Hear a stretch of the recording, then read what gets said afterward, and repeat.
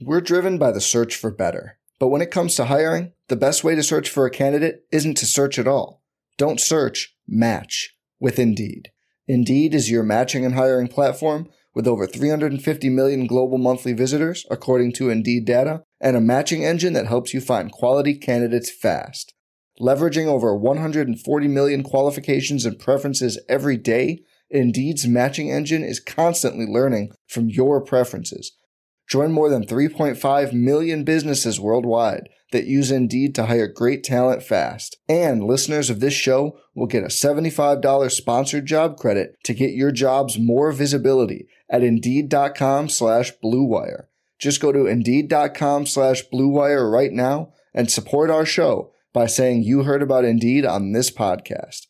Indeed.com/Blue Wire. Terms and conditions apply. Need to hire? You need Indeed.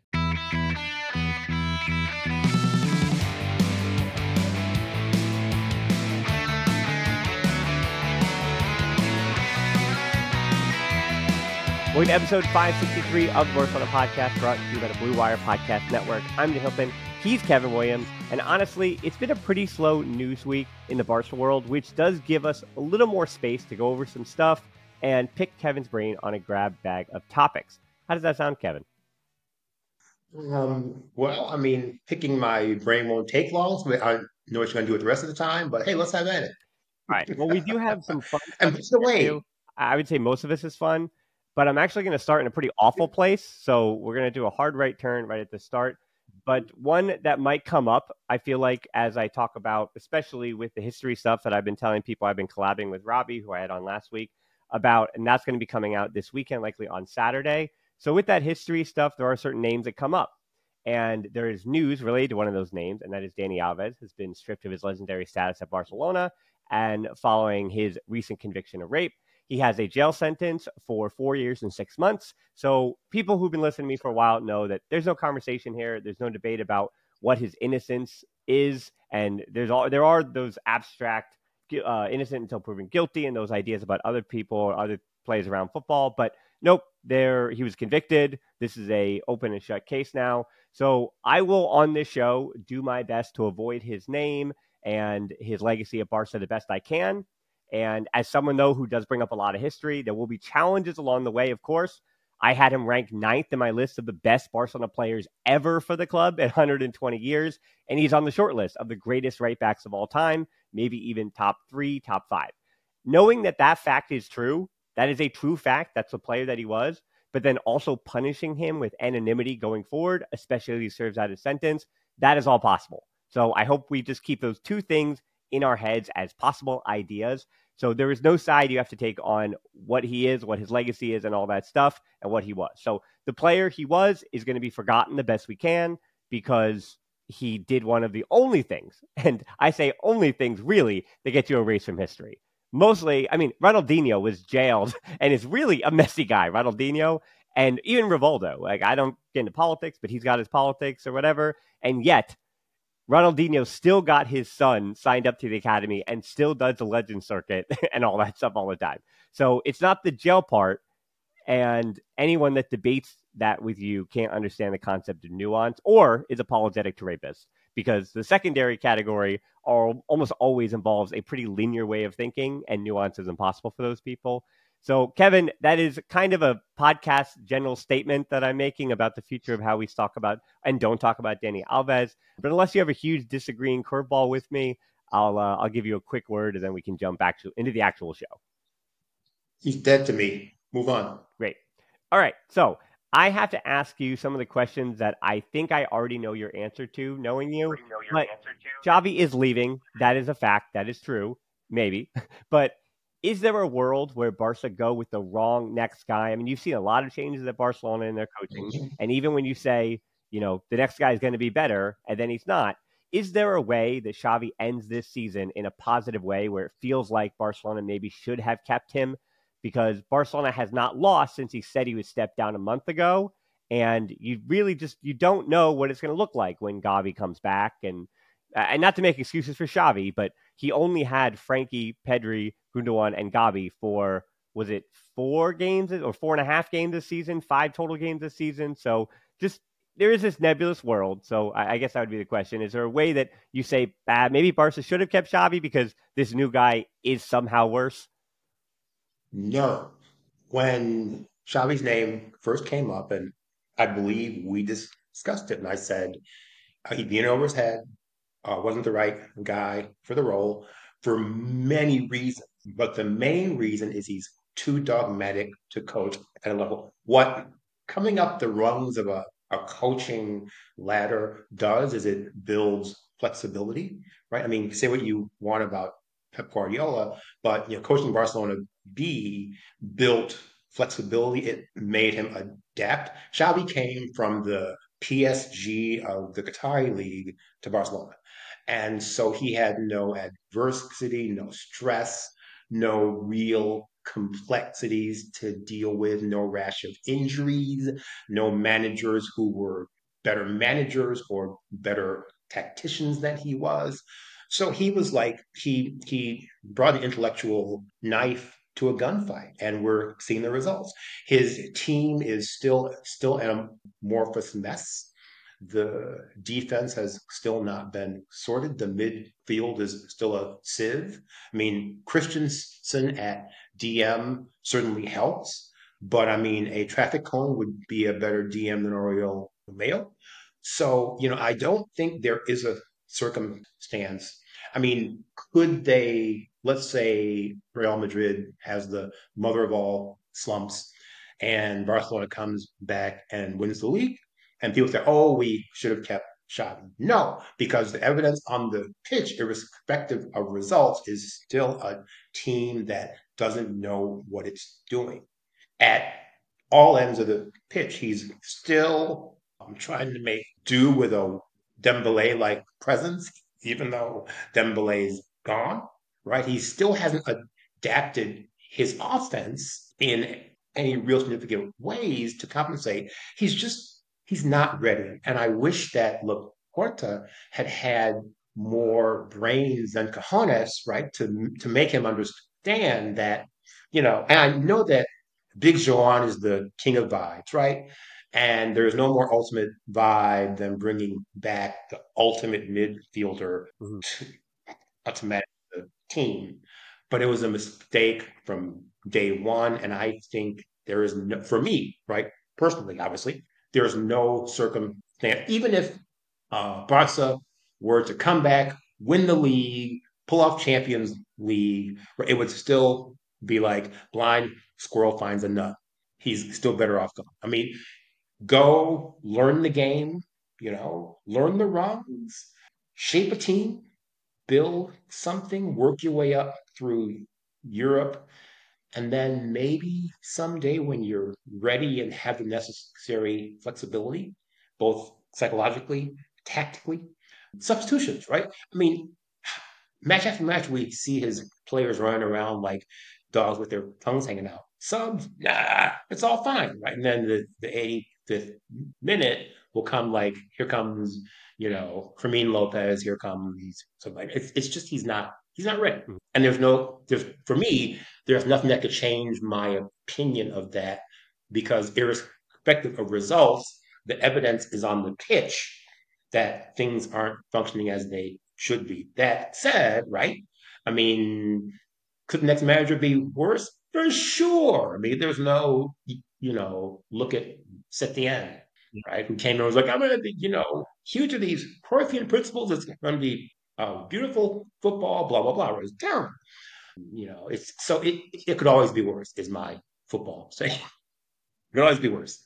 Yeah, I mean, this isn't the first time it happened in the club's history, and it won't be the last time. I mean, Rayshak came in being a guy that was well liked at the club, and he was fantastic as a scout. And I'm not talking about the Messi on a napkin. I mean, like Rayshak was a really good scout for a long time, and coming up in the history stuff. And I've covered on the channel like Botar Mas, who was a club scout from the 30s all the way to the 70s. He's the one who scouted Rayshak, and there's a history of just having a good eye for talent and football, and it's just the managerial side of it doesn't necessarily work for you.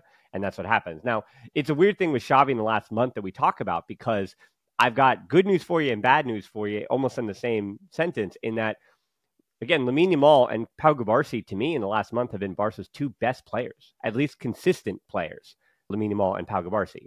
That's the good news. The bad news is that they are 16 and 17 years old. And to your point, Xavi is relying on and has really put a great onus and burden on a 16 and 17-year-old to perform and be Barcelona's best players in the system they're running. So that is the roses and thorns to it, right? And so I know Hadafe feels like a lifetime ago, so we're not really going into that. I did the 5 headlines. I went, pretty long on those ideas, but it was still a 4-0 win.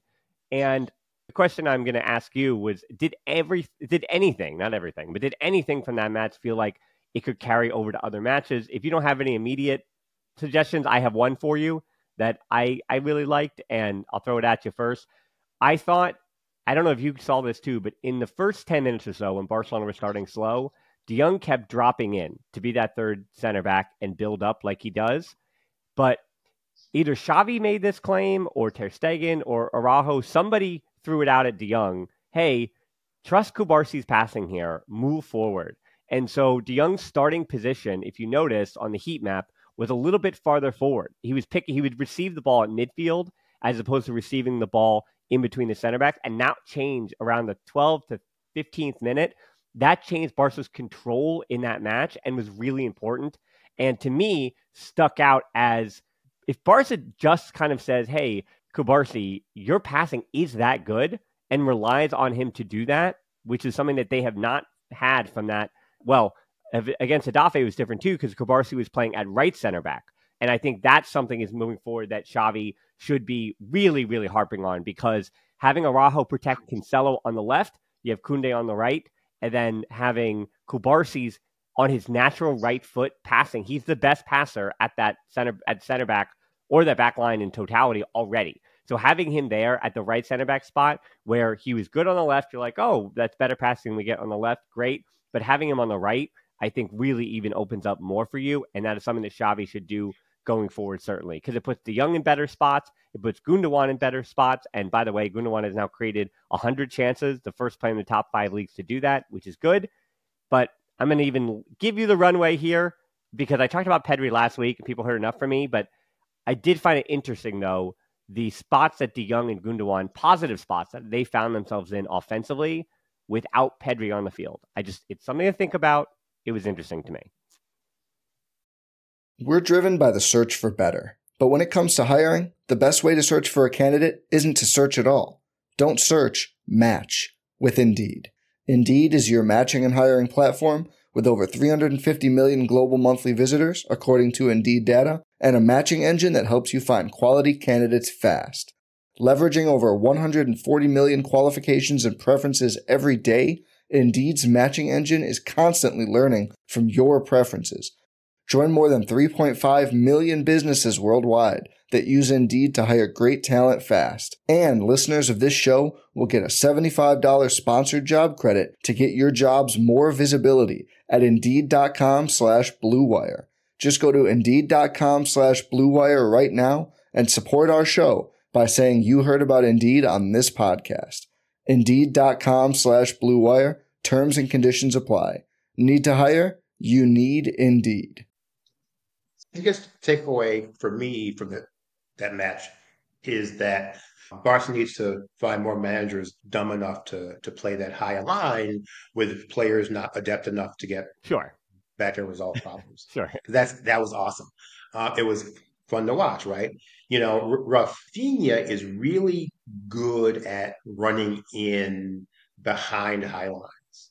That is one of the 2 things he does really well, and the second best thing he does, the first best thing, of course, being to run around like a punch-drunk chipmunk.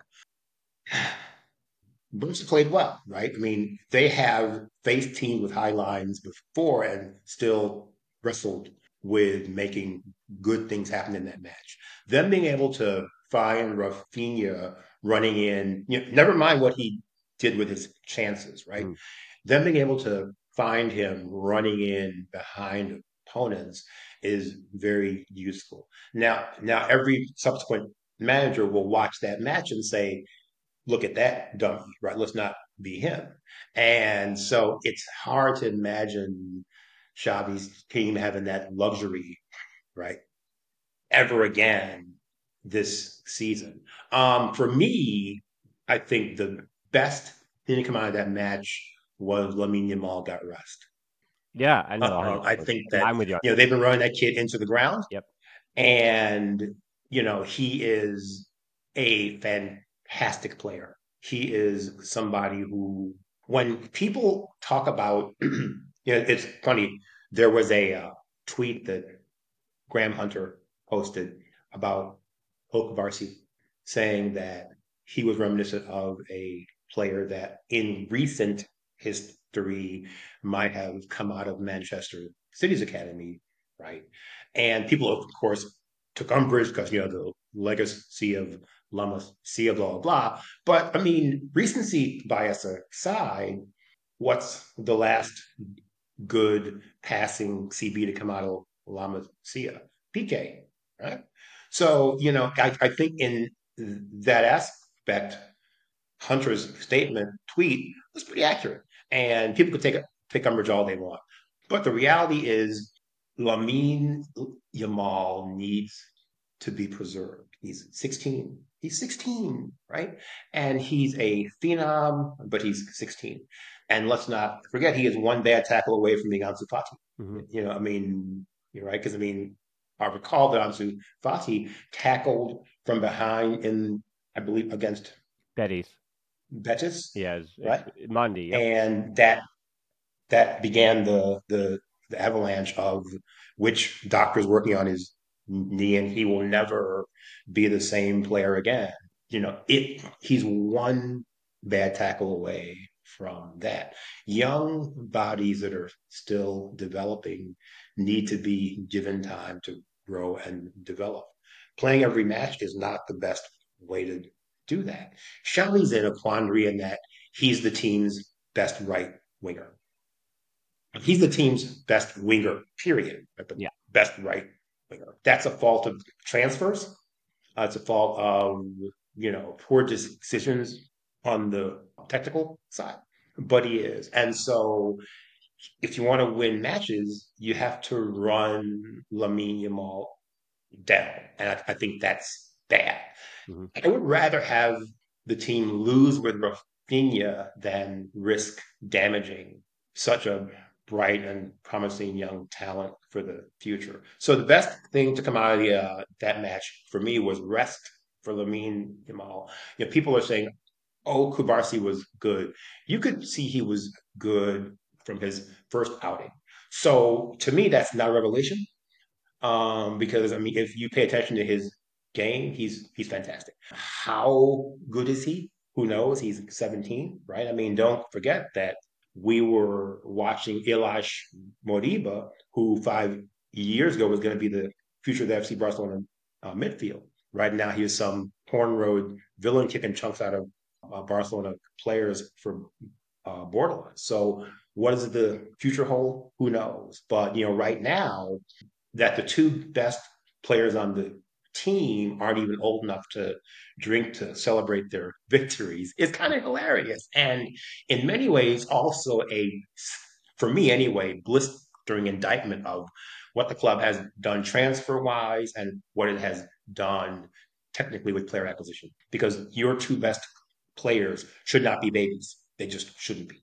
Correct. Right. It's a thing where it's hard to know if good times are coming, right? Like we don't know the future. So if the first year of Kubarsi and Lamine Yamal, you go, okay, that's what this year was. This year will be remembered as, in a way that to me, 2004, 2005, even though it was leading to 06 for the Champions League or whatever, like those were the years that the only time you really see those highlights was it was the years of Ronaldinho and it was the years of Messi debuting. And that's kind of how you remember that era under Rijkaard until, of course, yes, they win the Champions League, but even that Champions League was a little bit different than the Guardiola ones, just the vibes and the feeling and everything. So you mentioned Fermin Lopez, and just a quick aside on him.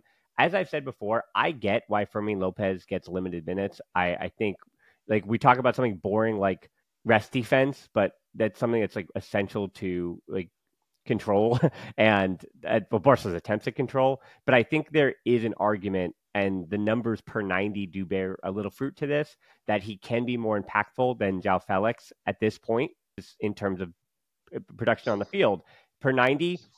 And I do really wonder in certain phases with his playing time, because he's the only real person, I think, when you talk about merit and what he's done on the field this season. I think he's really the only player that I look at that bench. And again, Mark Yu, he's still, I think he just turned 18, or maybe he's still 17 too. But anyway, Mark Yu, like, his limited time is fine. Like, he's killing it with Barca Athletic when he just scores goals like crazy there. U19s, he scores goals. First team, he just scores goals. Like, let that kid get 10 minutes here, whatever. And I've talked about Vitor Roque, who turned 19 today too, about his transition. So we don't have to do that again. I've done that stuff to death. But Fermin Lopez is the one guy on that bench that I look to and say, hey, he could probably be on the field more. And I do really wonder if you can't trust him for 57 minutes and then João Felix gets to 33 minutes after him.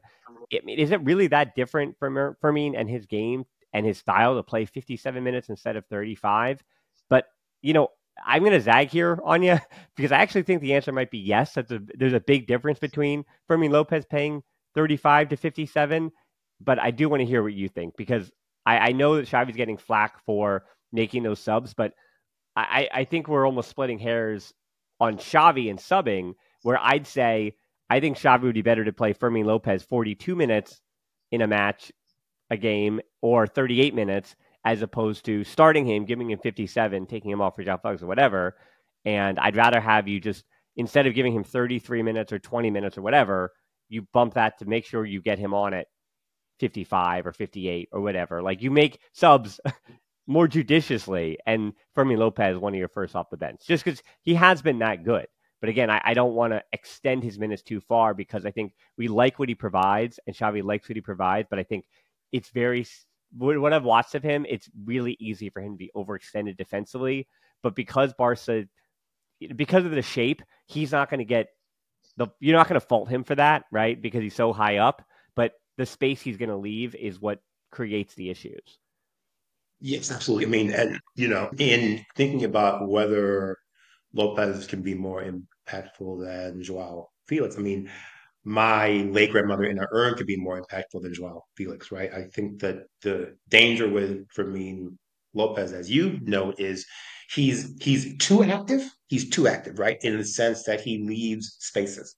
And in a whatever system Javi aims to be playing at, you need more positional discipline from your midfielder or your winger when he drifts toward that side.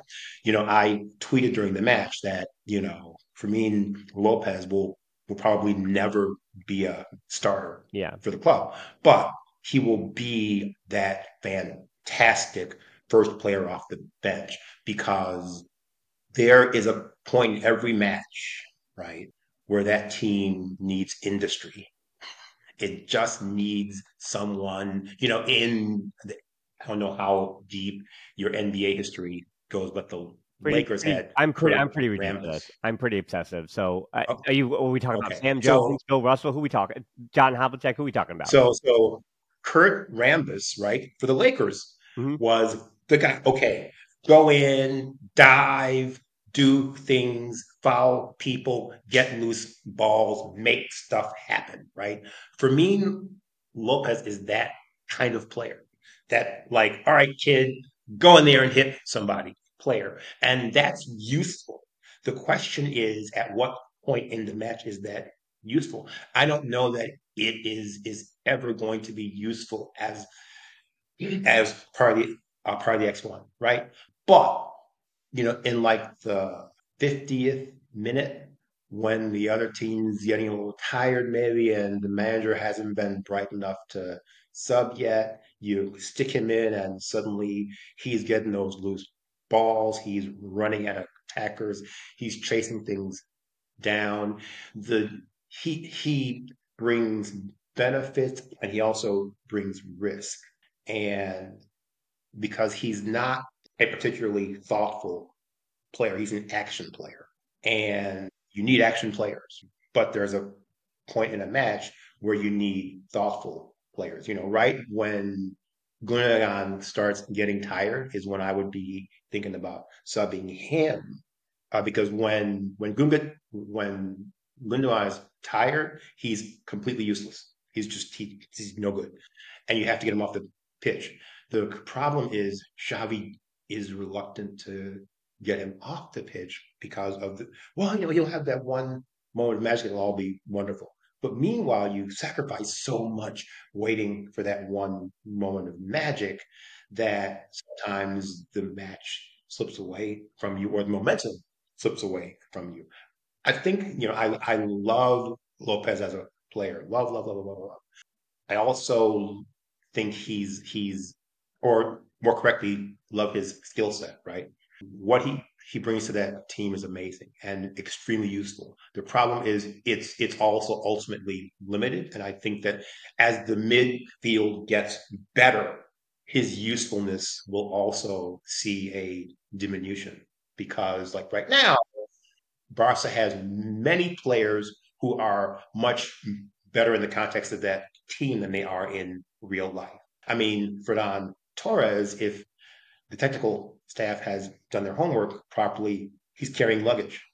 If you have a midfield of whatever the idealized Frankie de Jong was going to be, and Pedri and Gavi, then your first man off the bench is Gundogan, and Fermin Lopez is cheerleading right in the shadowy part of the Barcelona dugout. So he's one of those contextual players who is better than he is because he's living in a world right now where people aren't as good as they should Well, be. to me, he's actually almost his situation is similar to, but he's almost the opposite of Ricky Puig in that again, rest defense and control. Now, you chuckle, but the reason I say this is because I always said that Ricky Puig's rest defense was his problem in the big picture of Barcelona.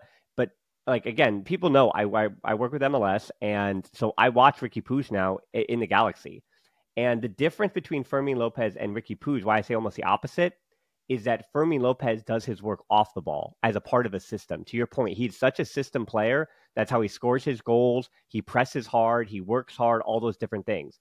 Ricky Puig, as we're seeing in MLS, and I know people gripe about the level of MLS, but it's much better than it used to be. Messi's at Inter Miami doing the thing, and they still don't win all the games, right? It's MLS is much, much better nowadays. But Ricky Puig for the Galaxy, he is their guy. When he gets ball to feet, he is really special. And the things that I said about him, about how special he was at Barcelona, are still the same thing. If a team wanted to bring him back to the Liga and make him their 10, like I think he has the ceiling on the ball of an Isco. The thing is, all over, like all around, no, well, Isco now for Real Betis this season.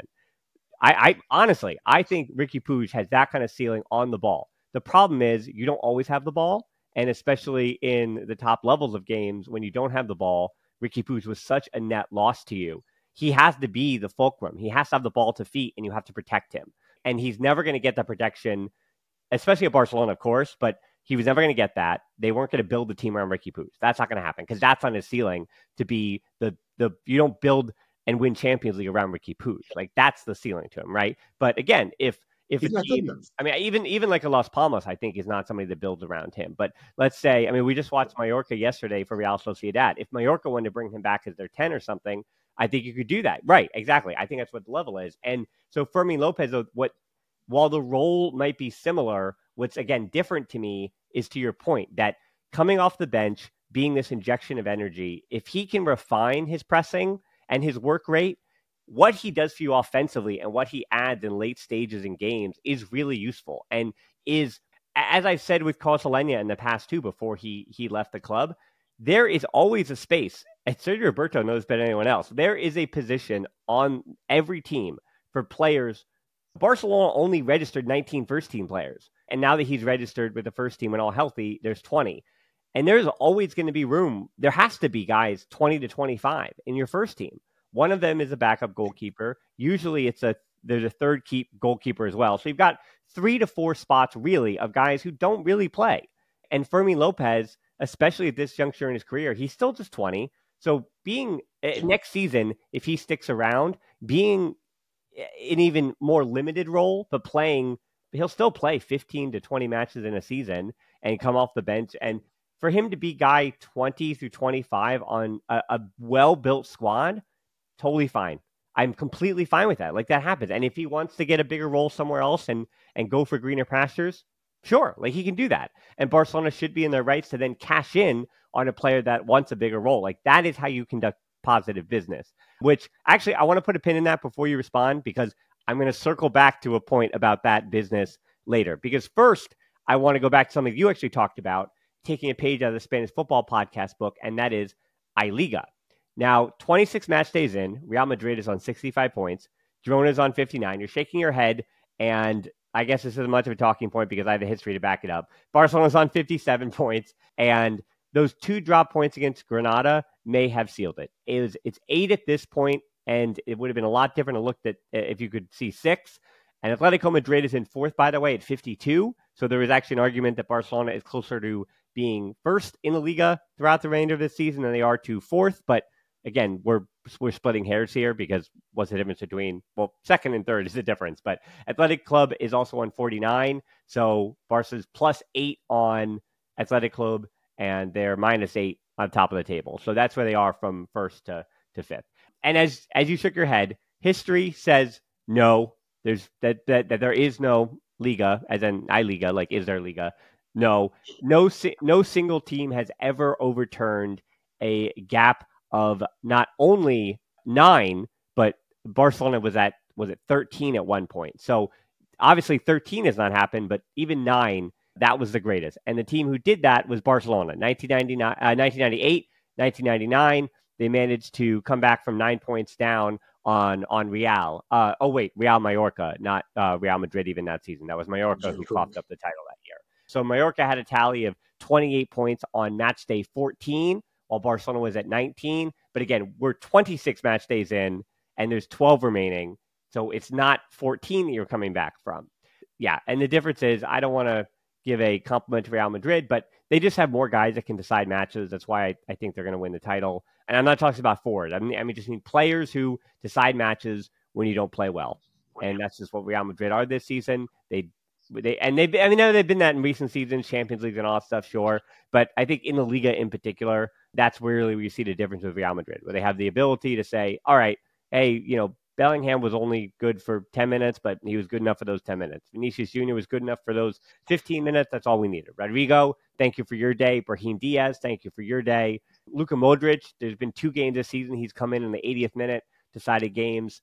Even Dani Carvajal, actually, he's having his best season, I think, in a few years, honestly. And he's decided like 3 games, right? He's won them 5 points over the course of a season, and that will win you the Liga. And so, no, this is not the best Real Madrid we've seen in a while. They're likely going to be even stronger next season. But to your point, Barcelona, they just don't have the horses to do it. And we're seeing for Girona, we are seeing the cracks for Girona recently in the way they play. It's just they do leave some space. And we are seeing what happened with Girona when you play basically the same 13 guys all season long. And I think we're seeing those cracks in transition against them. And, it was bound to happen. Again, they only had their squad with only 14 players, and you go out and you start the same 14 guys week in and week out, like you're seeing more individual errors than you saw in the whole first half of the season. Like as much as Barca are going for Alex Garcia, I'm not worried about him and the mistakes he's making now as the pivot at Girona, because again, he's being overextended for Girona in the role even that he would have for Barca. Like if you chop off 300 minutes of his season, I think Alex Garcia has been unbelievable this season, and I would love to sign up for that depending on different transfer movements. But you're seeing what happens when you extend him to now. I think he's going to play around 5,500 minutes this season, and that's just or 6,000 minutes. And he's not a player that can eat minutes the way that Busquets used to. Busquets, for everything you could say about his later years, that dude ate up minutes, just minute after minute after minute on the field, consistent level. And you can't ask that of a player like Alex Garcia, who you also ask to do things offensively. That is, it's funny because when Girona began to be less imperious, right? People are like, oh, this is like they're choking, they're coming down to earth. No, they're evincing the inevitable fatigue of a limited roster. It was bound to happen. No player has boundless energy. No player has the capability to play the kind of minutes. And the difference and what brings reality to every glorious underdog story is horses. At some point you need more than 13 horses to run the race because La Liga is a long race. And the thing about Madrid, and as a Kool-Aid, you can acknowledge that they're the prototypical evil empire, but you can also acknowledge that, as you said, they have difference makers, and the way they play football, they don't need to play well to win matches. I mean, go run down there and do something, and someone does and gets in the box and things happen and rebounds fall to the right place. And, I mean, that first match with Barcelona, I mean, people will say, Barcelona should have won that match. I mean, I know how Barcelona lost that match. They ran out of energy to do the thing that got them to the point where the match was winnable. And at that moment, they lacked decisive players, right? Madrid had one decisive player in Bellingham. And I think at some point, so for me, there is no I Liga because Barca has who's left on their schedule? Atleti, the second Clasico. Yeah, I got it for you. They So I are don't mean to be a downer. Yeah, I got it for you. I don't mean to be a downer, but there are 12 matches left in the Liga, with Barcelona still having matches against Atleti, Real Madrid, and Girona.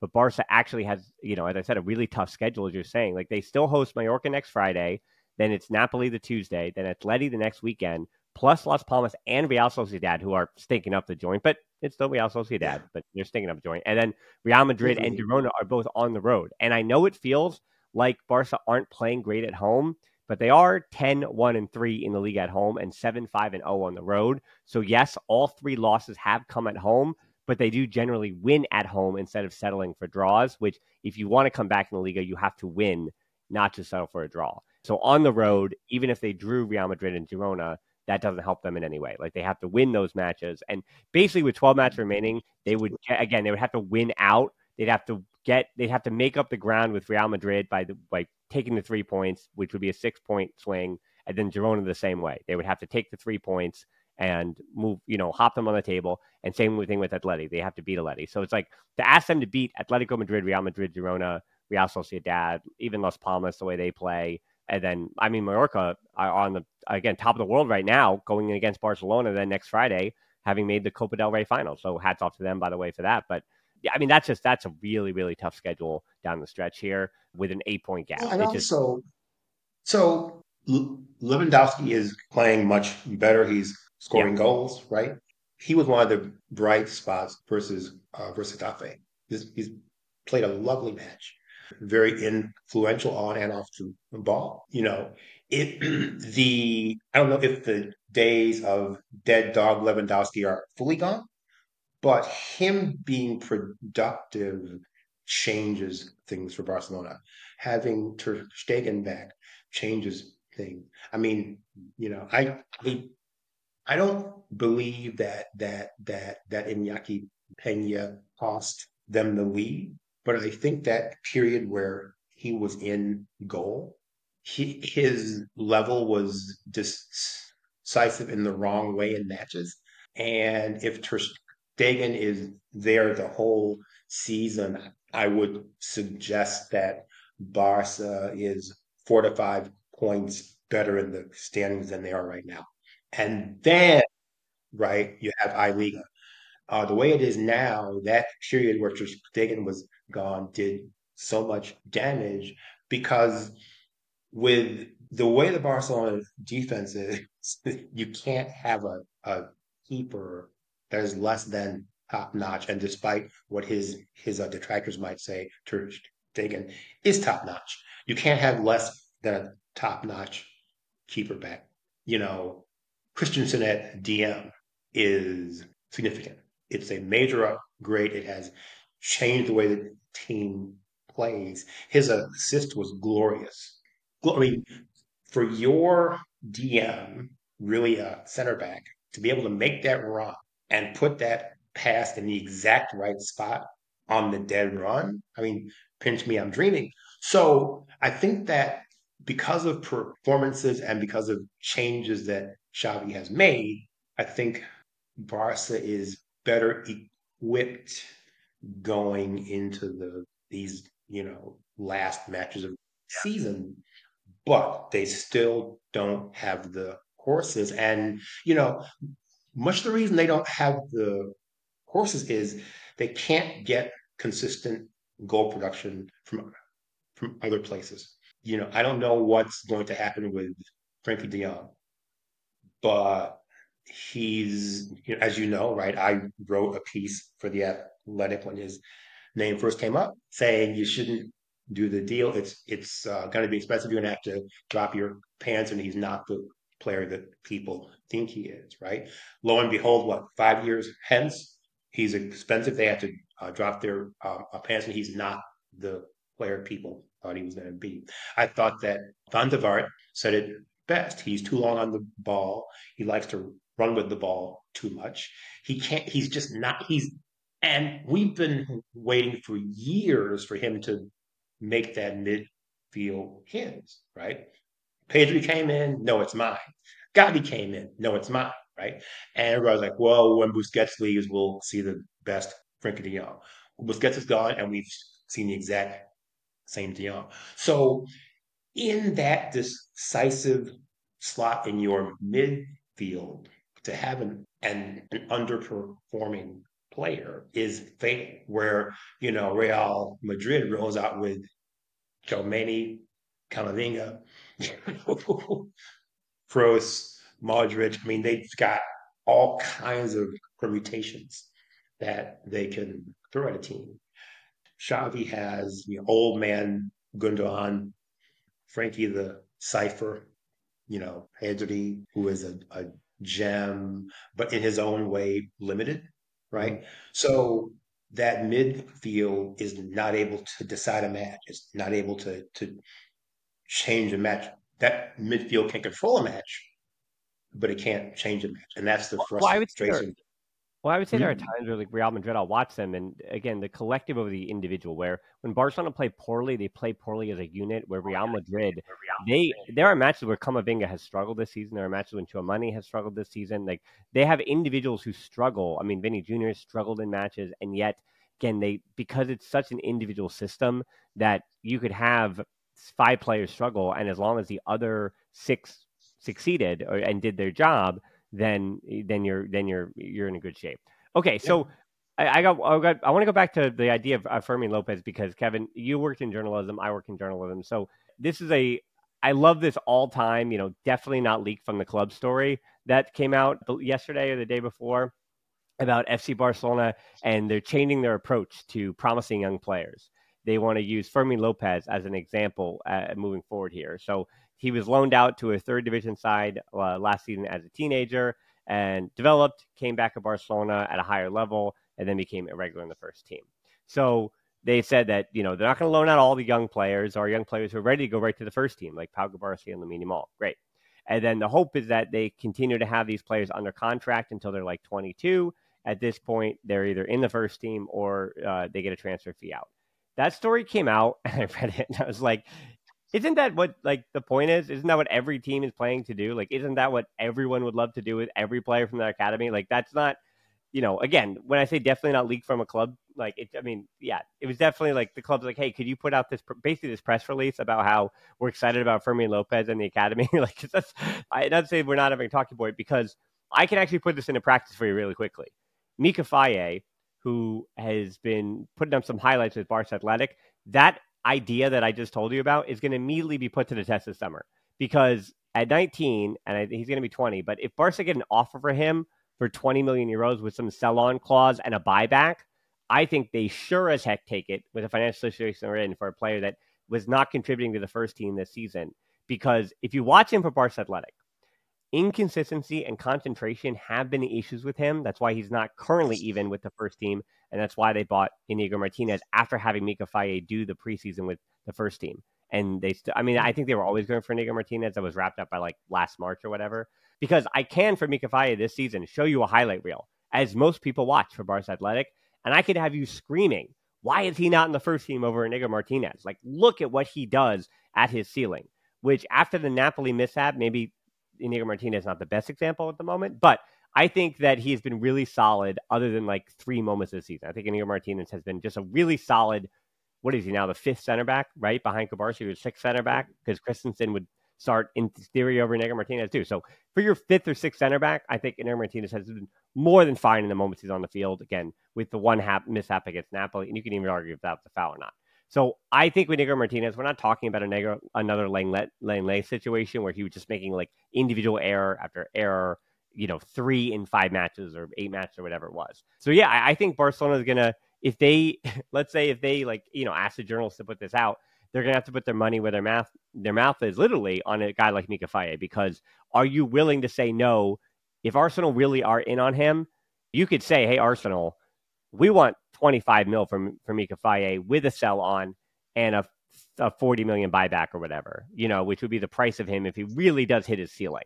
Because that, I mean, for a player as good as he is athletically, for a player with a left foot that good, with a deluge of left-footed center backs, that's a player that's going to fetch a good number.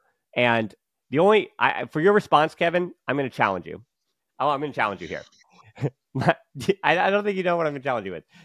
You're not allowed in your answer to mention the name Jean-Claire Todibo. You have to respond to me without mentioning the name Jean-Claire Todibo. So go ahead. That's fine. So right now, FC Barcelona has the wrong context for a player such as Faye to succeed. Because what you need to have is he's your 5th center back, right? Not Inigo, right? Faye. And you play him in Copa matches. You play him in late stages where you're winning Champions League matches. You bring him along gradually within the context of the first team, right, in a way that lets his skill set develop. And make no mistake, that young man has a prodigious skill set. He is the type center back skill set, right, that first team needs, right? Because say what you will about Yakunde, should be moving on this summer.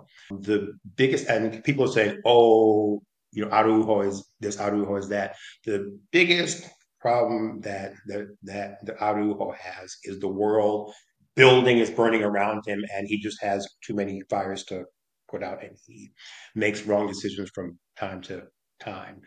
If you put Arujo next to an athlete, next to a player with pace, who's good in the air, who has a quality left foot, verging on elegant, you make him a much better center back. Now, Faye is in no way ready for regular time with the first team in a way that you see him in decisive matches. But if you say, oh well, he's inconsistent for Barca B, well, yeah, he is. I mean, Balde was a headless chicken for Barcelona B, right? Mm-hmm. Watched them live 2 times. Like, good Lord, he's not ready for the first team. Look what happened.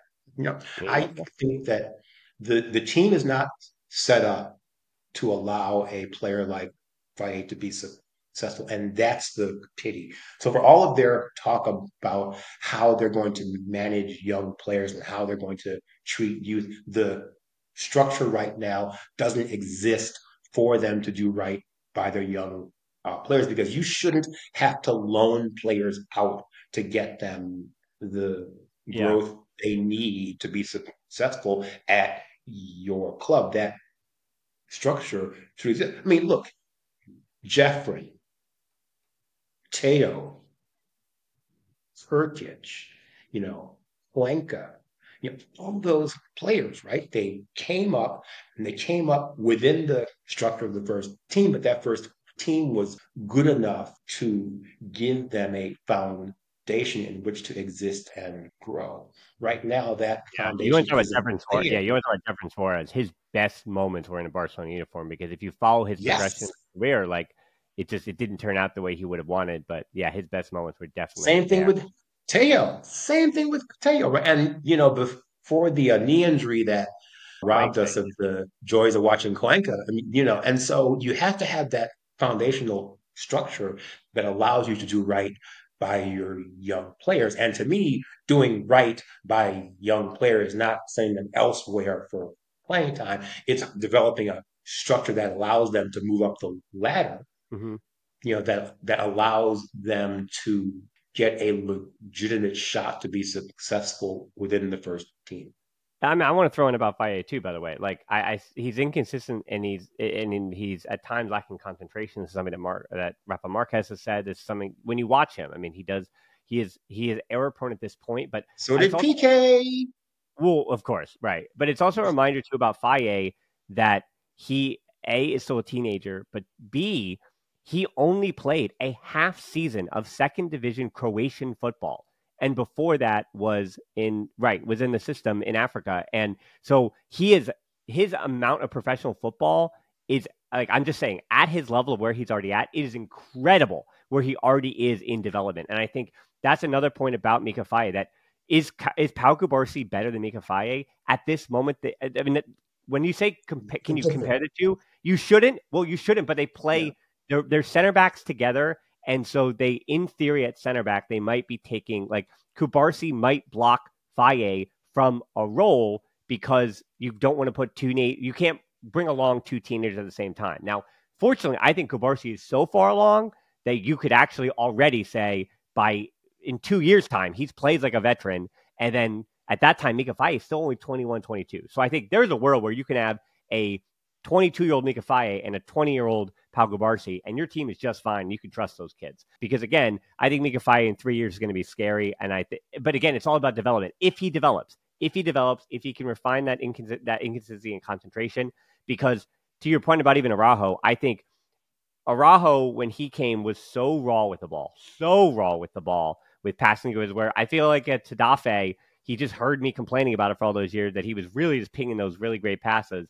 But Araujo, it has taken him, honestly, this season his best year on the ball, and it took him 5 years to get to a point where you're like, okay, you trust him more in these situations. But Faye is already delivering those balls with his left foot, which again opens up the other half of the field, which Barca has not seen with a left-footed center back since. Trying to think about it. I'm having a hard time. And for me, so the last legitimately physically talented center back in that way that Barca had was Umtiti. On and off the ball, he's money, right? Pre-injury, right? Right, yeah, pre-injury, yeah, 20. Pre-injury, Yep. he was one of the best 5 center backs in the league, and you had to scratch your head to figure out who the other 4 were. He's fantastic. Long passes, moving the ball himself, intelligent on and off the ball, proactive defending, that act of defending before you need to defend. He was amazing. And Barca hasn't had a similar center back since he fell apart, right? Yep. And I think that Faye, from what I've seen anyway, is the closest thing to that. And to me, they're insane if they move him. They're insane because there are things you can coach. You can take a player like Kubasi, you can shape him, you can teach him right, you can develop his talent in a way that makes him one of those prototypical must see players, right? Smart on the ball, knows what to do with it before he gets it, reads the match extremely well, does all the right things, and then you have somebody who can run like a gazelle, jump out of the gym, has a howitzer of a left foot, and gets brain fart from time to time. PK was notorious for brain fart, and he's one of the best CBs in club history. I think they're nuts if they move him. Is there a price where it becomes a no-brainer? It depends on if you look at what will it cost to replace that kind of profile. Don't forget that there's real cost, there's opportunity cost, right? Yeah. And so if you sell him on for 20 million, and in 2 years you're thinking, what'd be nice is that guy playing for Arsenal, right? And Arsenal's like, well, you got 40 million, you got that. Yeah. To me, It's really hard to project out because I've been doing these La Masia profiles, and I've got a bunch more, like my second batch coming out soon on YouTube, these little 1 minute whatevers. And I will say there's I know that we're talking about teenagers, and I think that's the difficulty here because Barca do have, there is 4 more behind Kubarsi even and behind Faye. There is 4 more 15 to 16-year-old center backs who all have really high potential that I have not seen since I've been covering the Liga now for these 15 years. Like this is a really, really, really sensational class. But because they're only 15, 16, like one of them broke their leg this year and he was out for most of the season. And so you don't know what's going to happen. Right. And Faye is already there. And to your point, it's just like 30 mil for a player that has not really played with the first team.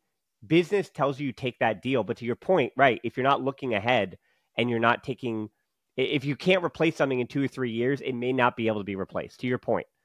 Well, I mean, and the other thing is with those other center back prospects, right? Do any of them have the physical skill set of Faye? They I do not. mean, what Yeah, they do what not. They Barcelona do not. lacks right now, right? They lack problem solvers. The greatest thing about a player like Abidal is he solves problems, right? PK would brain fart. The rapist would be off doing something silly.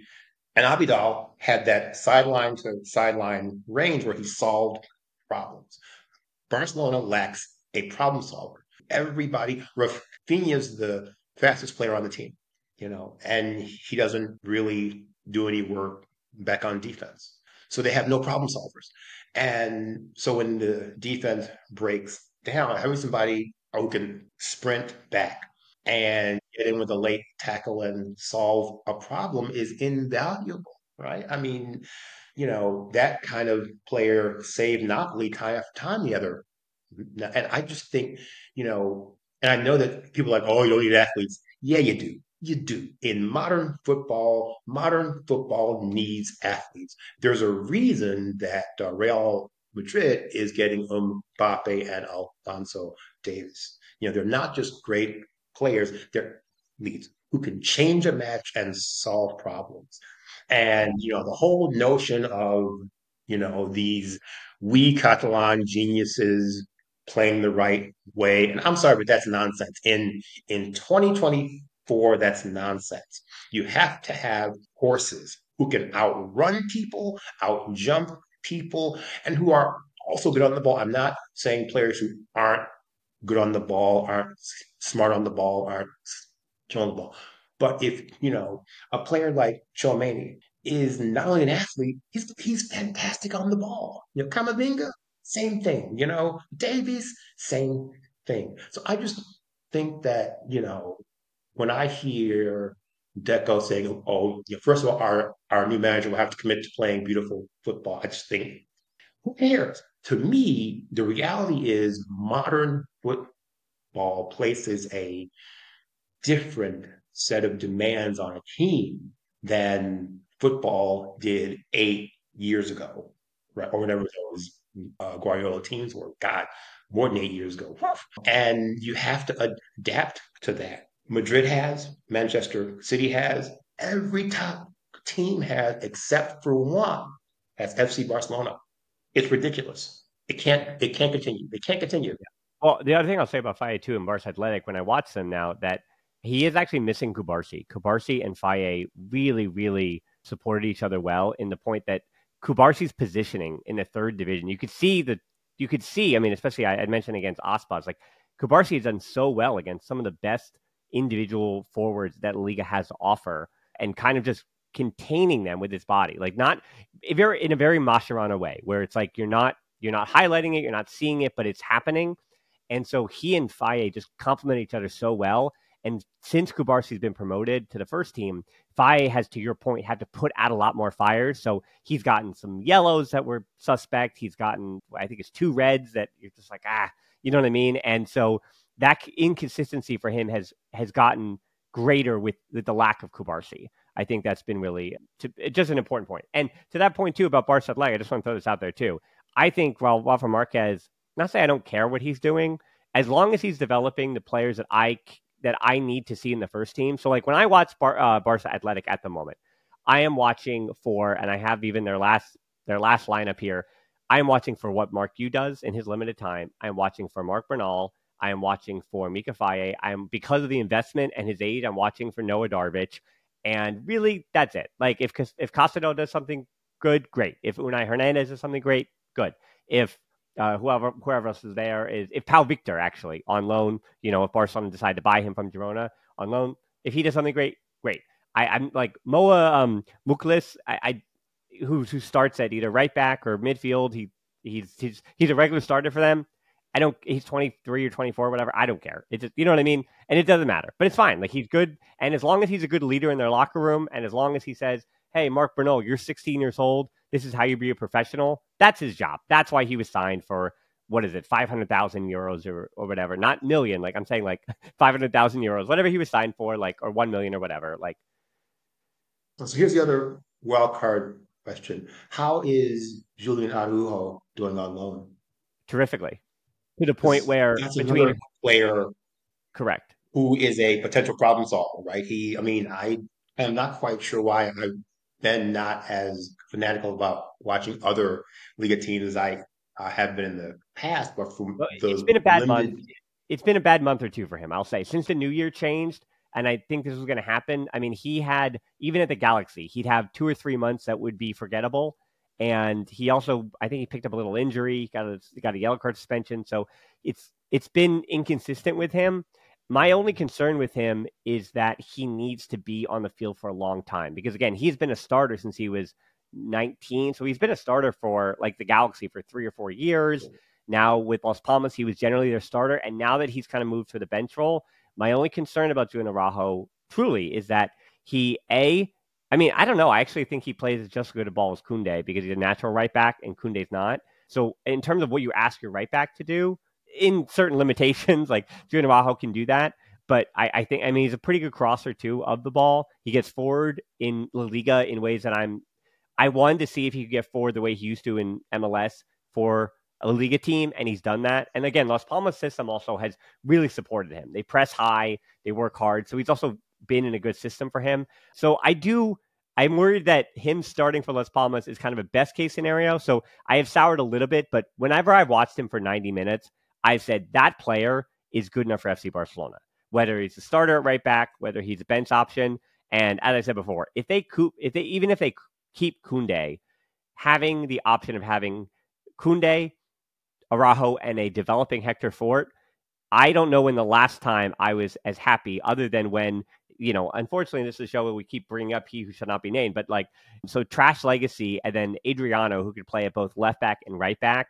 That was the last time, again, because you harken back to Pep Guardiola, but that was the last time when I really felt that you could go 2.5 deep. Because remember, Martin Montoya was also the youth academy third right back at the time. So that was the last time when I said, okay, you've got your starter, you've got a really good backup, and you've got your guy for the future. But if you sell the starter Koundé, then you're in good shape. I think Fort is like a year away, but again, financially, that's where the pieces are going to be moving. I think if Barca had a choice to sell Koundé, they don't.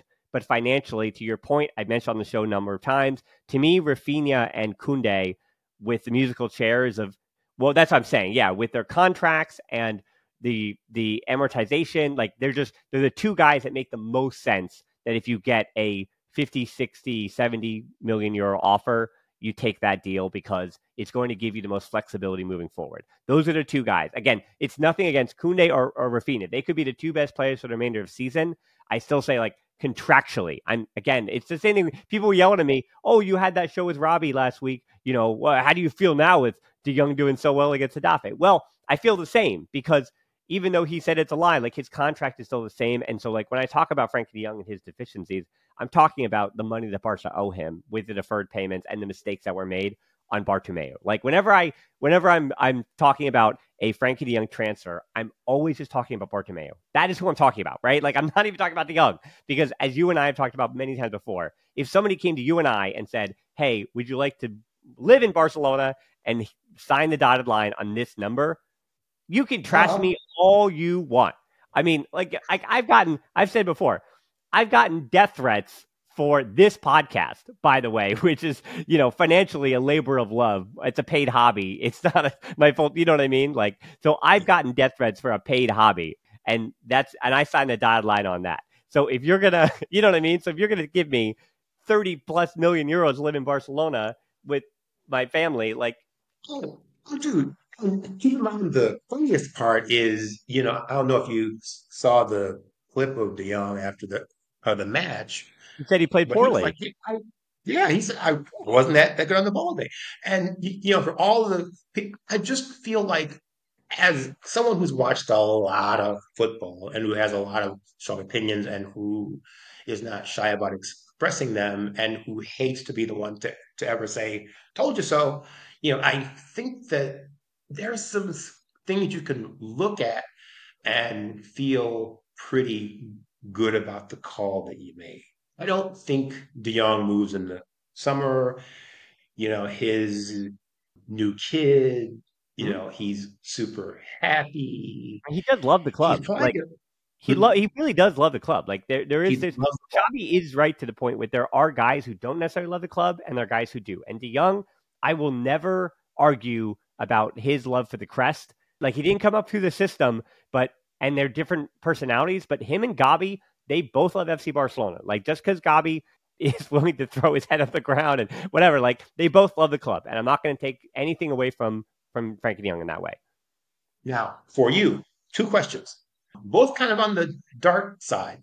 So Ansu Fati and Gavi, right? Mm-hmm. They're Gavi's coming back from basically a knee reconstruction, and Fati will be coming back in theory from a whole host. I think he's now just getting on the mend with Brighton, right? 2 weeks Let's ago, get he came back. Yep.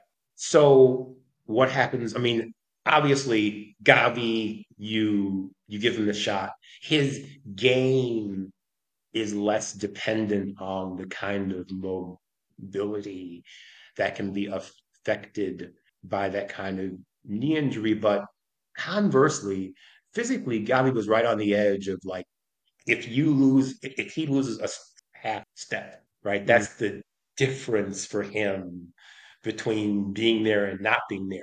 Gavi doesn't have a huge physical margin, right? In his game. So that knee thing remains to be seen. Bati is the larger question.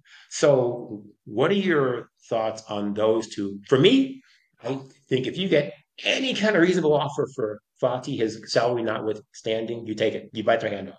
Mm-hmm. I don't think he's ever gonna be anything other than the Grant Hill of La Liga.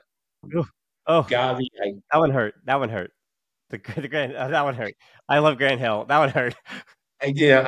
Oh I man, think I grew up on Grand Hill Duke. And that was like some of my first basketball memories. And oh man, I wanted him to succeed so bad. And that second or third ankle surgery when he was with the Suns and oh, that one hurt. right, and so I mean, I think that but Gavi, I think you have to give a good hard look, but both are on the cusp. For me anyway. Wait, what are your thoughts? So I am optimistic about Gabi to your point, you're right. He does have a small physical margin, but I'm not a doctor, but ACL injuries and repairs have improved greatly. Like I do talk to trainers, I do work in sports, and we are seeing more and more players put ACL injuries behind them. The difference between even the injuries that Fati and Gabi and the surgeries that occurred is that Ansu Fati had part of his meniscus at 19 removed, which is a stressful thing. And that means that much more quickly you could have bone on bone, which for Gabi, I believe in his procedure, they were able to kind of rectify it. And he should 100% return. And because he's so young, he was able to, like, his body did recover. So the thing about Gabi is that next season might not be Gabi that you know, but I think I hold out hope that in 2 seasons from now, he could be back to 100%, and you put that behind him in a way that even David Villa, when he broke his leg, which I know an ACL is even, unfortunately, more long-lasting than a broken leg. A broken leg, because his bone will heal like fully in its way with the plate or whatever. But David Villa it took him 2 years, but he did come back. He broke the leg, and he was fine in about, well, maybe even a year and a half. He actually really spit back from that pretty You're right. quickly. So for Gabi, I hold out hope not next season, but the following season that he will be at that time, I think he turned 21. Yeah, like today or something, or this week. He turned, and He's then so young.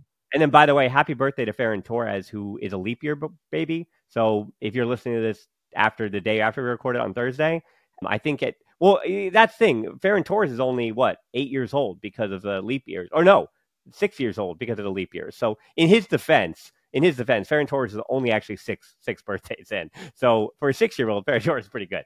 But yeah, and then for Ansu, oh man, this is where the name João Mendes must be said, because what's so interesting is that he is a João Mendes client, and I always forget that because there's a part of my gut that says it came out today even that João Felix, Atletico Madrid, because of the asset that he is, that's the reason they re-signed him. That he is a financial asset for them, which is I think kind of dumb for them because of how poorly he was playing for them, but they want 70 to 80 mil for him, and they're going to hold out because he's got a long contract now. Right. With amortization, that's what they have to have. You have to pay 70 to 80 to make up for the amortization. So again, it's kind of backfired because João Felix is not João Felix, and that's who you sign. But they do have control over him, which because of his market even and the name that he is, and João Mendes being his agent, they do make money on the loan. So they are like other teams will split salary and then pay for a loan the way Barcelona even did. And so I think they're going to look, that being Barcelona and João Mendes and Atletico Madrid, kind of that gentleman's agreement for next year to say, all right, we'll loan you back out, whatever. Like, so that way Atletico Madrid can kick the can down the road. Barcelona can kick the can down the road on João Felix, and everybody's kind of happy with it. Mendes is happy with it, which means Laporte is happy with it, and it works out. But because Ansu Fati, it's so weird because he doesn't feel like a Mendes client to me because of how things have gone sideways for him. Because it's so difficult because he's a Mendes client. I'd say, well, he has a space in the squad, but it feels like João Felix will take priority, and to me, it feels like it's one or the other. Where because João Felix is not a Barcelona asset, they can't sell him. So they're just going to bring him back on loan because it's an available option for their left wing, which, as we've said, financially is going to be a problem for them next season too. It's not going to get better. I personally, even with what I've seen at Brighton, I would love to say that you would be able to find a left winger, and Nico Williams is impossible, but and then people saying Leao, which is absurd. But the idea would be if you could create something where Gabi's back and you do play that 4 midfield set, you know what I mean? Because De Jong isn't going anywhere too. So if you're going to play 4 midfielders next season with Christensen and De Jong and Gundogan and Gabi and Pedri, and 4 of the 6 of them are always on the field, then that left wing is an inverted left winger, and you're going to get a whole heck of a lot of Lamine Yamal because he's a one winger, and then Lewandowski or Vitor Roque or whoever, right? And you might get a little more left wing Vitor Roque next season, like that's a possibility as he adapts as well. So you do have some options, and now you're saying, okay, so I'd love to say Ansu Fati, you're really, even though we don't have an actual left winger, you are our backup left winger for next season, and you go ahead with that because I think for the salary that he commands, he gives you an okay amount of production if he is on the field, but he's also not always on the field. So I don't know. It's tough. I think it's also I think being in the Premier League also inflated his value a little bit for Ansu. I think he showed well enough this season for Brighton in his limited time that there is a team who's willing to spend 30 on him. And I think with all his injuries, as much as I loved Ansu, I think you do have to take that deal. You take 30 for him, and I think that is what I think that's with Mendes as his agent too. As I said, I think 30 is what Mendes can fetch for him, and I think at this point in his journey, I mean, even the hamstring injury he had at Brighton took him out for another month and a half, 2 months. It's just his body's broken down, and I hate it. It's you know what I mean. Just because I hate it doesn't mean that it's not cruel. true. It's so cruel because he is somebody he's a nice kid. He's incredibly talented. And, one bad tackle and then a coterie of witch doctors, and suddenly he's the guy you're talking about. Never. He will be a shadow of say what you want about Dembele. He came through all the witch doctor treatments, and he's the same player. Like, running, jumping, cutting, he's the same player. Fati, on the other hand, he's a shell of He's not himself. the same player. He's not. He's not. No. And so the question becomes, what do you do with that player? And now is Fati a better left winger than Ferran Torres? Yes, but what's the price on that, and what's the complexity? And if he comes back, and once again, right, he's in Barcelona, and there's obviously also psychological pressure present, which was some of the things that I think were affecting his play when he was at Barcelona. I mean, what's Just contractually, to throw that out there is the amortization, which is such a boring word, but that's what we're not choosing between Ferran Torres and Ansu Fati. Ansu Fati has zero amortization because it came from the academy, and Ferran Torres yeah, has too much to move. And that is literally the difference between them. And to your point as well on durability, Ferran Torres, say what you want about him, and I know he's out right now, so it's bad timing, but Ferran Torres is largely available. Like, the guy generally doesn't really get hurt. And availability is the best. he's What back is it? with the Availability is squad, the best right, Tim? ability sometimes, huh? He's back with the squad this week, I think. Torres. Next week, he'll be back for Napoli 100%. Yeah. So I mean it. And look, I mean, Torres is someone who obviously there's spirited debate about. And for me, I've said it before, and I would love to be proven wrong, but he's one of those 98% players where they do everything right.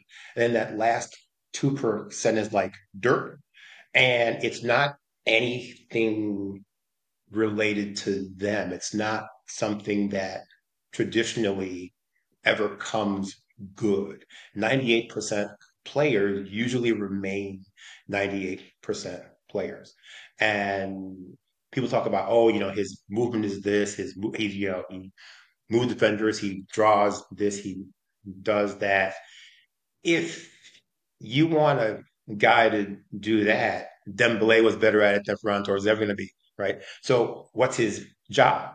His job has to be an effective, creator. And when he's a 9 goal scorer on the team, he's offside, he's pushing it wide, he's shooting it over the net, he's doing everything that 98% players do, where they seduce you with their ability. Joao Felix, 98% player, right?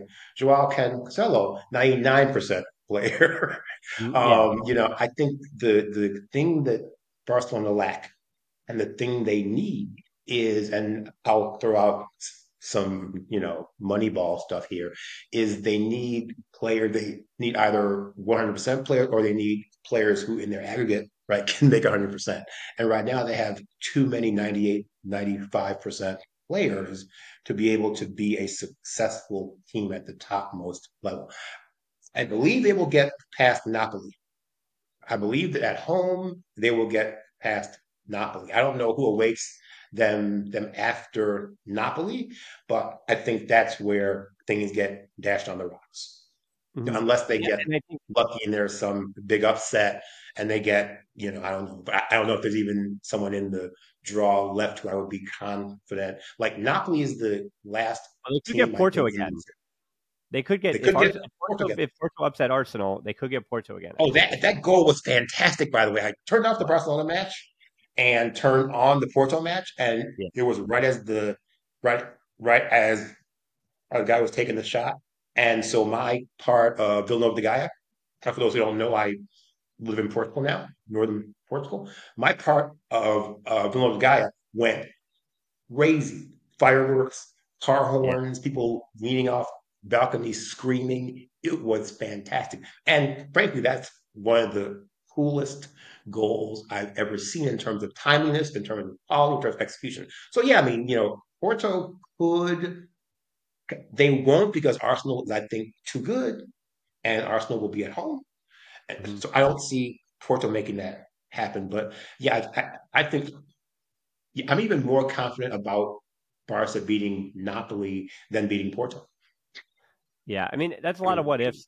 I think that the last thing I'll respond with about Ferran Torres is that Ansu Fati and Ferran Torres, to me, it's a similar situation. And I think why I say no to João Felix and why I've been saying no to him for a while is that when he looks in the mirror, João Felix, he needs to be, and especially if Barcelona even are paying part of his wages or looking to get him, whatever, he sees himself as a starter. He sees himself as a top 11 player in the team. And that is not the level that he contributes to Barcelona at. if Ferran Torres, and I don't think he did. I mean, these players have to believe in themselves. And I think because of Barcelona, the injury issues, the squad depth that we talk about and all that stuff, a lot of these squad depth conversations have been a lot easier on the back line without Marcos Alonso even being an option for Xavi. Like that almost got decided for him. So for Ferran Torres, if he looked in the mirror and you told me that Ferran Torres was Barcelona's 16th player on the season, I would say they've actually got a pretty good deep squad. And I also almost defend Ferran Torres in that his yearly wages are befitting of the 15th or 16th player on their roster. They don't overpay him wage-wise. Like his amortization and the initial transfer fee is what people always say about, but he accepted a higher transfer fee up top, as I kept saying at the time, because he was willing to spread that out over 5 years, and they don't have to worry about that. He fits in their salary structure, does Ferran Torres, as the 12th to 16th best player on the roster. But to your point, because Barcelona do not have enough difference makers, now you're like, hey, we really would have needed like 15 goals out of Ferran Torres this year. That really would have been great. And that's not who he is. And you're not someone you're going to get. So it's just, and Ansu would be the same way. If he returned next season, it would be, what are your expectations for Ansu? And what is he capable of and who is he? And I think because of that social media and whatever, that cognitive dissonance, the player that we want these guys to be is not who they might be and not even who they might see themselves as. And that creates an issue. So anyway, for next, we've gone, this is maybe the longest show I've ever done. So congratulations to the two of us. But that's what midweek gets you. You only get one show. You don't have any match to review. Great stuff. So Athletic Club this weekend, the best case scenario for Barcelona. They play, that being Athletic Club, Atletico Madrid tomorrow afternoon in the second leg of the Copa del Rey. So congrats to Mallorca, as I said, for making the final. But then Athletic Club play Barca on Sunday without Vivian and without Nico Williams. So they are at SMMS, which is a feather in their cap. But things could not be more optimistic for Barcelona, which, as you know, Kevin, that's when they let you down. So I want to say that you did not let the people down. I appreciate you coming on the show. There was other things we didn't even get to. For as long as it was, we didn't even talk about Lamine Yamal and going to Adidas, or you mentioned Kylian Mbappe, but Alex Garrido also had an injury. So there are things to go over already for next week. I've still got more to talk about. But Kevin, thanks so much for coming on the show. Anything to plug other than just like giving some advice on retirement, on letting people know that there is hope? Oh my God! If I highly recommend retirement. That's it. That's my plug. If you can retire, it's awesome. Yeah, I would also plug that you help out on Patreon. I'm not retired, so Patreon, the Barcelona Podcast, merch store, the Barcelona Podcast as well. Twitter, thanks. I got over 2,000 right before the website exploded, so that's great. And then Instagram as well, the Barcelona Podcast, close Facebook group, Discord. If you got a good rating on the podcast app, subscribe to the YouTube channel. Quickest and easiest way to help the show. Thanks so much for listening, though. Until next time, we'll talk to you soon. Of course, the Barca.